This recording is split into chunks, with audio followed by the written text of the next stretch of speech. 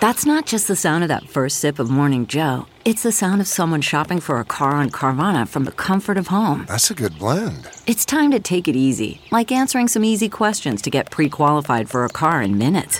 Talk about starting the morning right. Just like customizing your terms so your car fits your budget.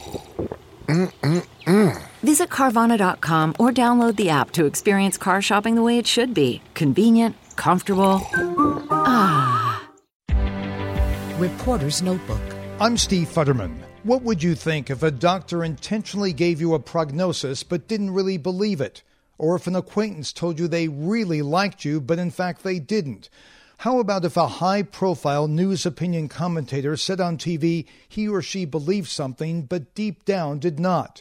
That's one of the central issues in the billion-dollar lawsuit against Fox News that goes to trial this week. Dominion Voting Systems is suing Fox for defamation. Part of its case is that Fox News commentators suggested Dominion computers were giving false results when in fact they didn't believe the claims. A jury will have to decide. I'm Steve Futterman, CBS News.